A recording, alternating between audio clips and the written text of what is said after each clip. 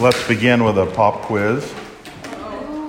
You didn't know, you didn't know that in coming to give an answer event, you didn't have to answer questions for a pop quiz, but you are. So, just one question.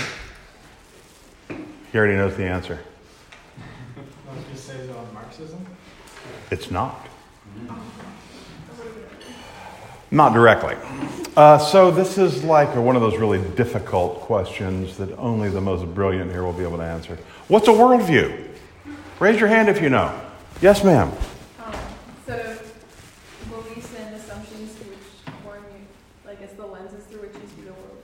Absolutely. It's like the intellectual lenses by which you see and interpret the world. If you leave here not knowing anything else, and you'd better know a lot more, that would be exceedingly valuable. So I'm going to talk today about the Christian foundations of science and the impact of Darwin. Yeah, that also is not me. That's Darwin. So ideas have consequences. You might have heard that before. And the bad ideas have bad consequences. One of the most consequentially bad ideas since the mid to late 19th century has been Darwinism. But I'm actually going to address Darwinism toward the end and start with something positive. I'm going to make three main points. First, Christians were at the forefront of modern science. Christians were at the forefront of modern science. Two, I'm going to talk about why they had to be at the forefront of modern science. I'm basically going to make the point that modern science was impossible apart from Christian presuppositions or a Christian worldview. Then I'm going to conclude with the chief attack on those Christian presuppositions in the modern world, which is, how in the world, I just accidentally moved the slide. All right, well, we're not going back to the initial slide. We're apparently going to this slide. There, a miracle happened.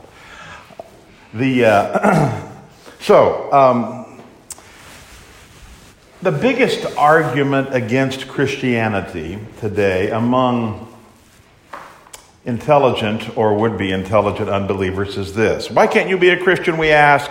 And they will say something like what? Well, it conflicts with science. That's often what they will say.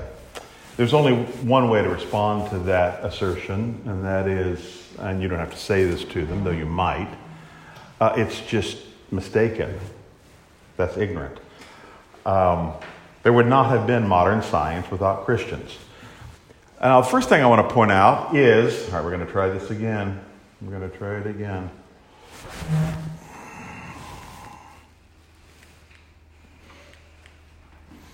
Looks like you might have to help me.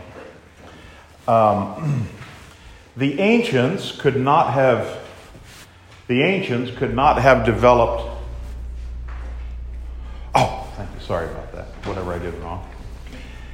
The ancients could not have developed science, what we call science. Now, I'm just going to mention quickly pagan Greece and Rome. I could talk about other ancient civilizations, but this is the one from which and in which Christianity emerged, so I'll mention that one. They didn't embrace what we would call empirical science. What does that word empirical mean? Anybody know? Yes, I'm sorry. It's like learned through experience? Yes, exactly. Sort of testable or learned through sense experience. They had nothing like that. The ancient Greco-Roman thinkers were deductive thinkers. So they would make intellectual assumptions about the universe. They wouldn't actually test those assumptions. They would make these logical sort of worldview-ish assumptions about the universe. And that's one reason that all of them, or virtually all of them, were geocentrists. What is geocentricity? Anybody know what geocentricity is as a cosmology? It is the very popular idea, not today, thank God, but once the prominent idea that the Earth is the center of the universe, so that All of the sun and the planets and everything else revolves around the earth. Now, you guys know that's false, right? But a lot of really, really smart people believed that. And the reason they believed that is because they never really tested that theory. They just deductively assumed that it was true. Only later, excuse me, only later, all right, here's our testable theory, our empirical test here. Oh, yes. There's Francis Bacon. Oh, the thought of bacon. We had some for breakfast, didn't we? On Christian presuppositions, embraced the inductive method, that is, truth arises from material or empirical testing. I'm going to point out in a few minutes why that is a Christian presupposition. He understood that God is orderly, and therefore the world is governed by discoverable laws. Again, that's a Christian idea. Because it's governed by discoverable laws, then creation is orderly, and therefore it can be tested, you see. So, having said that, that's just like a brief foundation. I'm going to mention, for the next few minutes, some of the early Christian scientists, not like Christian Science, the religion you've heard about, not that. I mean, Christian scientists, without whom, humanly speaking, we would not have had modern science and had many of these blessings and benefits. There we go. Let's take, and I don't have photos for all of these, but just kind of sort of cycle through some of these. You've heard of Copernicus? Let's talk about astronomy first. You've heard of Copernicus, maybe? Right? What you might not have, he discovered, by the way, heliocentricity, which is what? Raise your hand if you know. Tell me what heliocentricity is. Okay, it's like the opposite of geocentricity. So, like, what would that be? Not the center of the earth. What's that? Not the center of the universe, right? Yeah, that's right. The Earth is not the center. Basically, our solar system, it's called a solar means sun, solar system for a reason. Everything revolves around the sun. Well, he discovered heliocentricity, and the reason is because he actually investigated. Okay, he investigated this with telescopes and so on. What people often forget is he was a Christian, a canon in the East Prussian Church, and his biggest promoters were Lutherans. The Reformers, not the Roman Catholic Church, by the way, but Reformers. And then there's Galileo. You say, aha, how many have heard of Galileo? What's the real controversy in Galileo's life? He too studied the heavenly bodies. He was forced to recant his views, his correct views, by what? Do you remember? The Roman Catholic Church essentially threw him in jail and, kind of said things like, we're going to kill you unless you come out and say that you're wrong about this idea that the sun is the center of the universe, of our universe that we understand. And sadly, he recounted. Remember, it said that under his breath when he, recanted. You remember what he said? It was said under his breath as he was recanting, real quietly, but the earth does move. So you think, Christians opposed him. So this shows that Christianity is opposed to science. What people often don't know is that though the Roman Catholic Church opposed him, the Reformed people, and Lutheran people did not oppose him, but they supported him. The Roman Catholic Church was committed to the older scholastic ideas of science. And then there's Johann Kepler. Anybody hear of Kepler before? We're talking about astronomy. He discovered the 3 laws of planetary motion, which are that the planets revolve around the sun elliptically. You know that, right? Well, before that, people thought they're thinking geometrically, that when the planets do revolve, it's like they're beautiful, beautiful little circles. But of course, that's not true, right? The planets revolve around the sun in elliptical orbits. They don't orbit at uniform speeds, and their orbiting speeds are related to their distance from the sun. In fact, what's the planet that goes around the sun very fast? This planet, is a lickety-split planet. Which one is it? Come on. Mercury? Yeah, Mercury. That's why it's called Mercury. It's really fast. So, Kepler discovered these laws and other things. Well, what you might not know is he prepared for the Lutheran ministry. He was a Christian. Okay? So then let's talk about not just astronomy, but physics. Isaac Newton, who was either a Christian or certainly influenced by Christianity. He discovered laws of gravity that revolutionized science. He knew that God was a God of order. And then how many of you have heard of Blaise Pascal? Have you heard of Pascal before? He invented the adding machine, the hypodermic syringe, the hydraulic press, was a devout Christian, wrote a remarkable book about apologetics. 3 more I'll just mention before we get to genetics and move on. Alessandro Volta and Jules Simon Ohm and André Ampère. Any of that sounding familiar? Have you ever heard of volts, ohms, and amps? And electricity and electrical current, all 3 godly Christian men. And then finally, and there's so many more, because of the length of the time I have, I'd cut out a whole lot, but then the gentleman here, notice Gregor Mendel.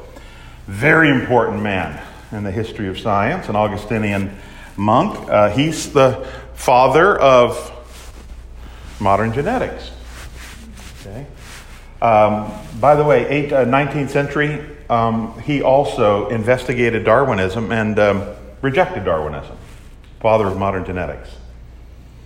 So, having said that, let me just move on to an outstanding quote by Alvin J. Schmidt, who has written extensively on these topics and the Christian influence on Western civilization. Would one of you like to read this quote for me? Save my voice a little bit. One of you. Oh, you're just so shy. Yes, ma'am. God bless you. Virtually all scientists from the Middle Ages to the middle 18th century, many of whom were Seminole. That's all right. Not only were sincere Christians, but were often inspired by biblical postulates and premises in their theories and sought to explain and predict natural phenomena. Thank you. Now, this last part, in a sense, might be the most important. It wasn't just, you notice what he's saying? It wasn't just that these were scientists who happened to be Christians. That's not what he's saying. What is he saying? It was their Christianity which, fill in the blank. Yes, that helped them to arrive at these discoveries, you see? And that leads us to our next point, which is biblical presuppositions, Christian presuppositions of modern science. Now, the first thing I want to do is to define science. Does anybody know what the word science means? I don't mean defining modern science, just etymologically, essentially, identitatively, I should say. What does the word mean? Science just means knowledge. Science is knowledge. But when we use the term science today, when we use the term science, we generally don't mean that. We mean a very specialized kind of knowledge, which results from the application of the scientific method. Does anybody here know what the scientific method is without looking at the slide? Yes? Exactly. So let's kind of review these things. Science is actually, modern science, that's what I mean, is limited to a very narrow field. Science doesn't have explanatory power over everything. It has explanatory power over a lot, but it's limited. Therefore, it doesn't deal with metaphysics. Does science deal with God and the Holy Spirit and demons and ultimate reality? No. It deals with testable physical reality, or what's the E word? It was just defined earlier. Empirical. It deals with empirical reality. Sense-based, testable reality. All right, so here basically is the scientific method. There is a hypothesis that some scientist, some individual, he's looking at creation, he's dealing with it, and he says, you know what, I believe that this is this, or this does this. And so he posits, or sets forth a particular he or she a hypothesis. Well, it's not enough to just think about it like the ancient Greeks would. If it's real, it has to be testable. And so, here are the test tubes. I mean, do you have to do all testing with test tubes? No, you can do it astronomically, you certainly can't. I mean, you can't put Mars in a test tube. But that's one way, in chemistry, let's say, of testing. So he tests this hypothesis. And if he finds that he runs a lot of tests, he or she, and the test is true at that testing, then does he publish? Here's the key. Does he or she publish his or her results immediately? No. They'll send it to other people. Or if they publish them, if he does, it's very tentative. He wants to see if the scientists in Toronto, if he's in the States, or in Paris, or in Beijing can get the same results. And so they all kind of work together getting the same results, and maybe they find out, well, it's mostly correct, but there are a couple of anomalies. What do I mean by anomalies? What's that? Yeah, good. Like something irregular, something that doesn't quite fit. And they say, okay, we have to account for that. Then they'll go back and kind of restate the hypothesis, test it again, and if, after all of that, the testing comes out, then it is considered a scientific result. Oh, by the way, you'll hear this term a lot today. Is it therefore considered settled science? If you ever hear that expression, you know that somebody is fudging with you. Why can there never be such a thing as settled science? There's always more to learn in this topic. Yes, exactly. Now, the Bible is settled. Jesus Christ is the same yesterday and today and forever. Revelation is settled. Science is never settled. One of the most important theories of all time, scientific law of gravity. So, here's Newton, and he says that, and yet this upstart, 28, 29, early 30s, German physicist comes along in about 1905 and then 1917 and overturns this guy's view of gravity. What was his name? Einstein, exactly.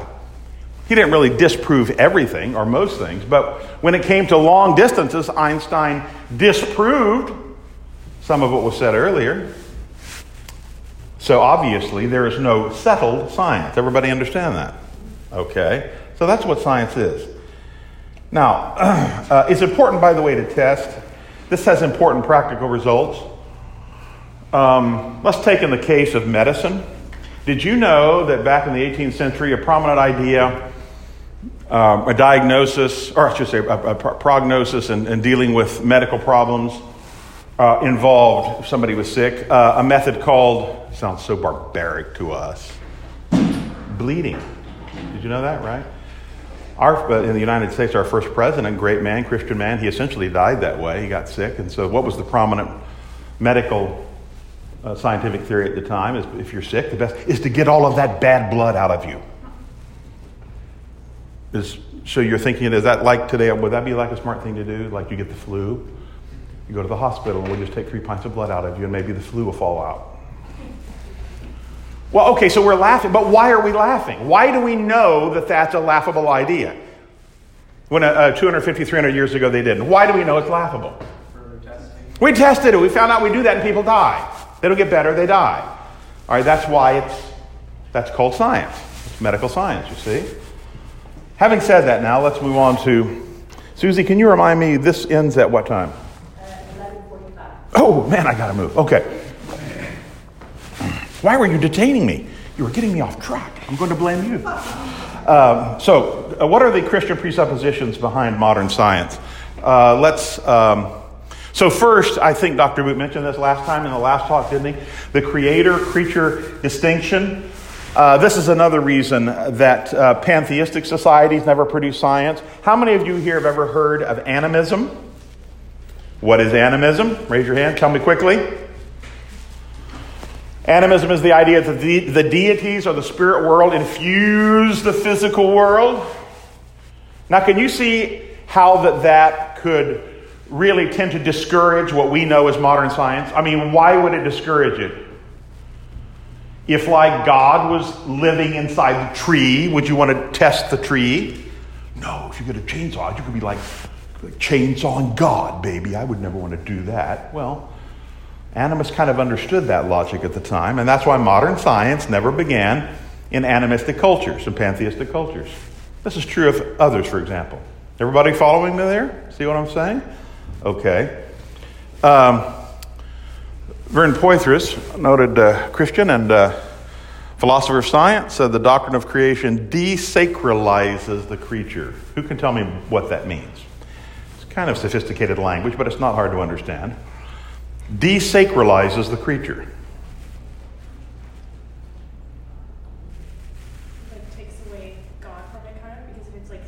it's making it not sacred. Yes, good point. God created everything, but does that mean that God actually resides within everything? No.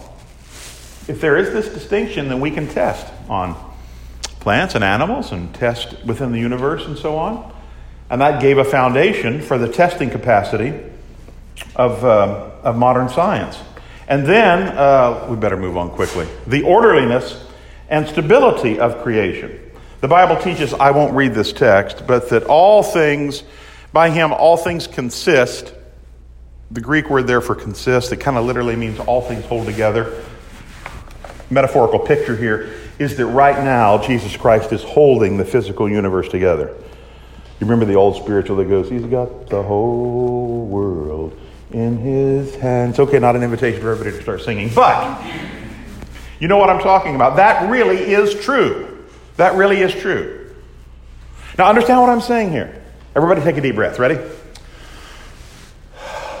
The fact that we can be breathing right now listen carefully. It's not just some natural law.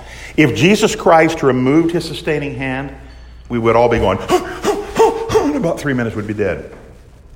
That's how tactile this is.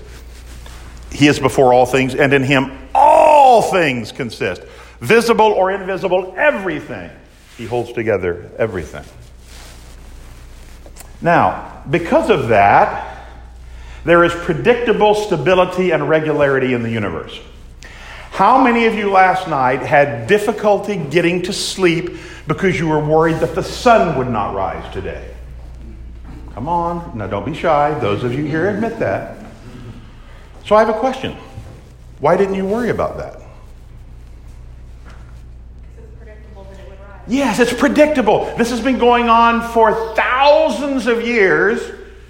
And nobody ever got up and said, oh, the sun is gone. The sun didn't rise. It never happened. You know why it never happened? Because of the rhythms of God's grace and Jesus Christ holding everything together. That's a Christian presupposition.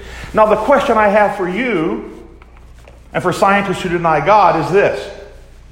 Why should that be? See, well, I mean, even if there isn't a God, it's just it's predictable. But why would that be? Say, well, I've never really thought about it. Right. If you think about it, the fact that there is predictable stability and regularity in the universe, the fact that there is that, proves that behind the universe there is at least a being who created it and is holding things together.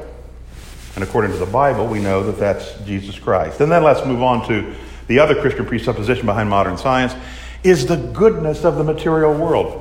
At the end of every creation day, God looked at something and he said, this is good. And then he gets to the very end, creates everything. God looks at it and he says, it is very good. Creation is very good. The Bible says God gives us all things richly to enjoy in the 1 Timothy 6:17. Science is designed to help man harness this created world for God's glory and man's benefit. Why? Because this material world is good. It's not bad, it's good. Now, it has been cursed because of our sin, but it's not inherently bad. There's nothing bad about trees. And this is Ontario out here, right? Lake Ontario. There's nothing bad about birds. Nothing bad even about snakes, per se. I like looking at them, but all of this is inherently good and should be harnessed. And should be harnessed for God's glory and man's enjoyment. Because the material world is good, science is permitted, and I'm going to show in a minute, I believe, demanded to harness this world for the glory of God. That leads then to... Oh, by the way, this is also why you can enjoy the world and you don't have to escape. Science is the antithesis of the desire for escape from the world. You ever meet Christians that are always wanting to escape from the world? Oh, the world is so evil. Well, that's using the world in a separate sense. John says, love not the world, do not love the world. He means world in that sense is the system under satanic control, right? But he doesn't mean the created world. don't love the created world. The created world is very good. The trees are very good. This property is very good. Nothing wrong with going around and enjoying it. In fact, there's everything wrong with not enjoying it because it's God's creation. Okay, I'm stopping. Who's still following me? Nobody's falling asleep? Don't need to send Rick out for coffee? Okay. Let's then go to the last main point on this. The scientist dominion calling. Again, to save time, Genesis 1:26 to 28. God makes man in his image and gives him the calling of stewarding the earth.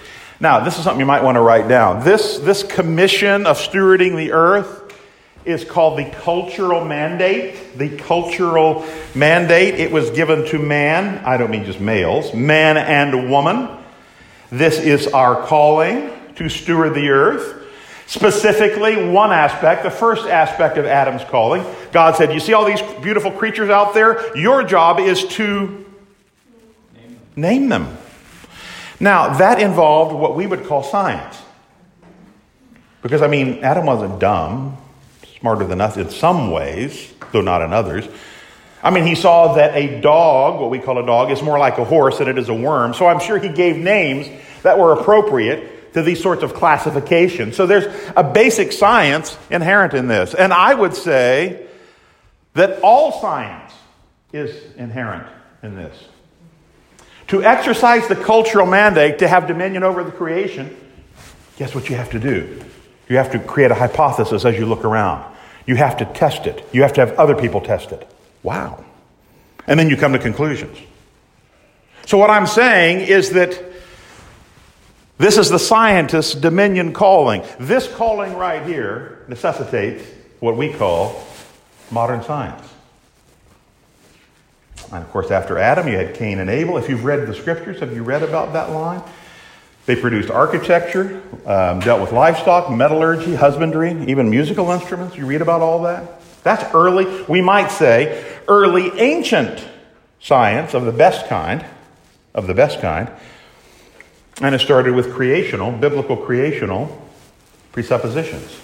These biblical presuppositions that I mentioned, I've only mentioned, what were there, 3 or 4 of them, make science possible.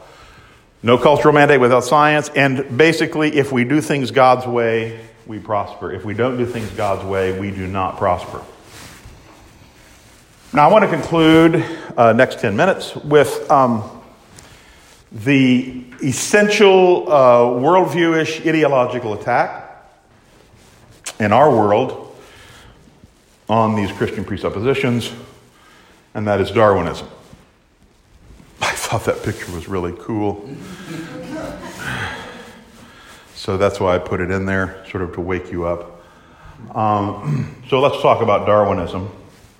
I'm not talking so much about its empirical character that could be refuted, as I am showing how Darwinism completely undercuts man and humanity, dehumanizes man.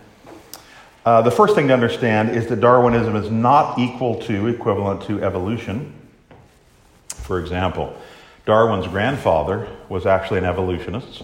A lot of people at the time were. In fact, a number of the ancients were evolutionists. What is new in Darwinism, and this is vital, is it is the first worldview to have provided a distinctly secular framework for science. You might want to write that down.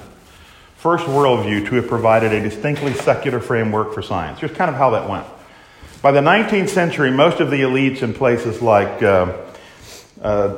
Germany, Northern Europe, and the United States and so on had essentially, perhaps not so much the U.S. and Canada, but certainly in places like England, had given up Christianity, and they were becoming good secularists. That was their worldview. And what they needed was an empirical explanation for the worldview that they had already accepted. You understand that? And so that's why some of them said when Darwinism came along, how happy and relieved they were. So Darwin didn't just go out on the Beagle. What was the Beagle? It wasn't his dog. What was it? The ship that he traveled around a couple of years on, getting all of his information. He didn't just go around objectively saying, oh, I'm open to any explanation of the world, whatever I find. That wasn't Darwin's view at all. He had already, as a youth, given up on the Bible, and he was looking for a particular empirical explanation for his already secular worldview. Everybody follow me there? So he'd already had this commitment.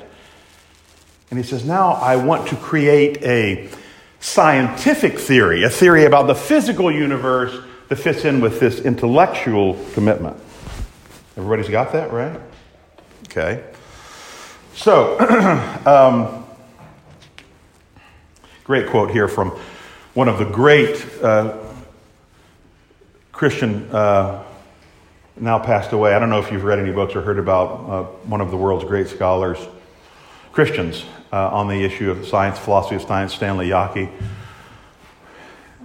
If there's a book title you want to write down that's really great, it's called The Savior of Science. He wrote, pointing out that Christianity, what I'm pointing out to you, modern science arose within Christianity and could not have arisen anywhere else. He says, there was hardly a leading Darwinist, he means in the 19th century, who did not speak of Darwinism as a comprehensive view of life and existence. We would call that what? What do we call a comprehensive view of life and existence? Worldview. So let's just put that in there. Who did not speak of Darwinism as a worldview. In doing so, Sir Arthur Keith, prominent guy at the time, explicitly classed Darwinism as a religion. You see, it's a particular way of interpreting the world. It's not, quote, settled science. Right? So, you know what? I'm going to assume. Does everybody here know what natural selection is? Survival. Okay. I'm going to, if not, there it is real quick. Read it fast. Okay. Very good. All right. Now, here's the problem. Darwinism. I just thought that picture was really good too. It deprivileges humanity. There's no room for a uniqueness for man. Man is simply one of the higher animals. There's no telos or teleology in Darwinism. Does anybody know what telos is? Design or purpose. If you understand survival of the fittest, you understand what I'm talking about. It's essentially that nature or the environment itself selects. That's a bad word, though. That implies a choice. Nature doesn't, according to their view, doesn't make choices. But using that language, nature selects certain species to survive. Well, there's no telos in that. There's no intent in that. So there's no real reason for you to be here. There's no uniqueness to man, and therefore, man is deprivileged. In the Bible, man is created imago Dei. What does imago Dei mean? In the image of God. And he is the deputy. He's God's deputy.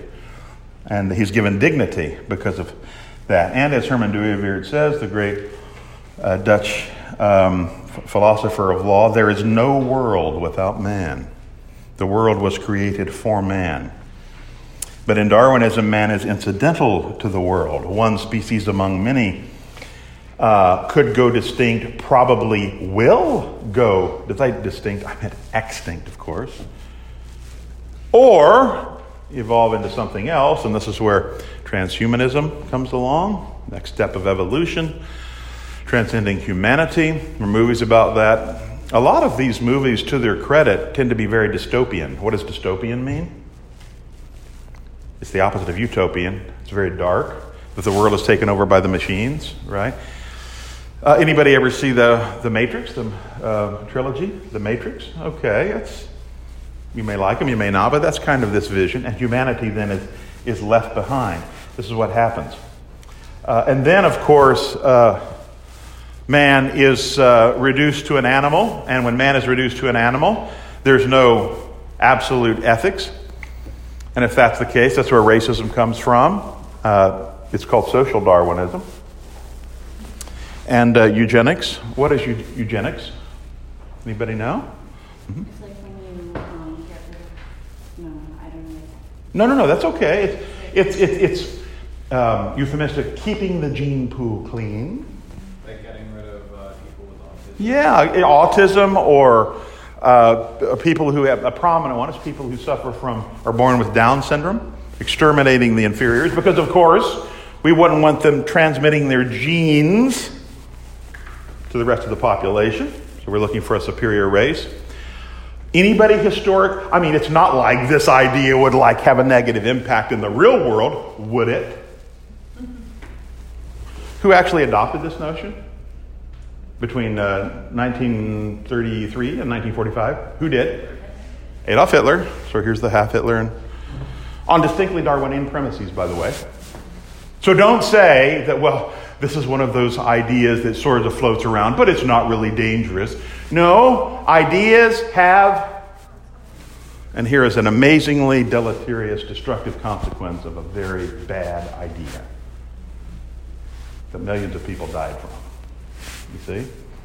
On Darwinian premises.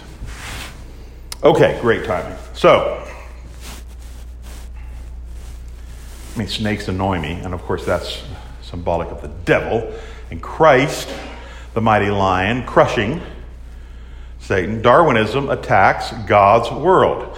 It never leads to scientific progress, only anti-scientific degradation, because it reduces man, God's highest creation, created in his image, dehumanizes, and I've not even gotten into the empirical notions, how it cannot be possible as we study genetics and so on, how it's possible, human DNA and submolecular materials and so on, the design there. I didn't even take time for that. Merely with what I said, Darwinism is false.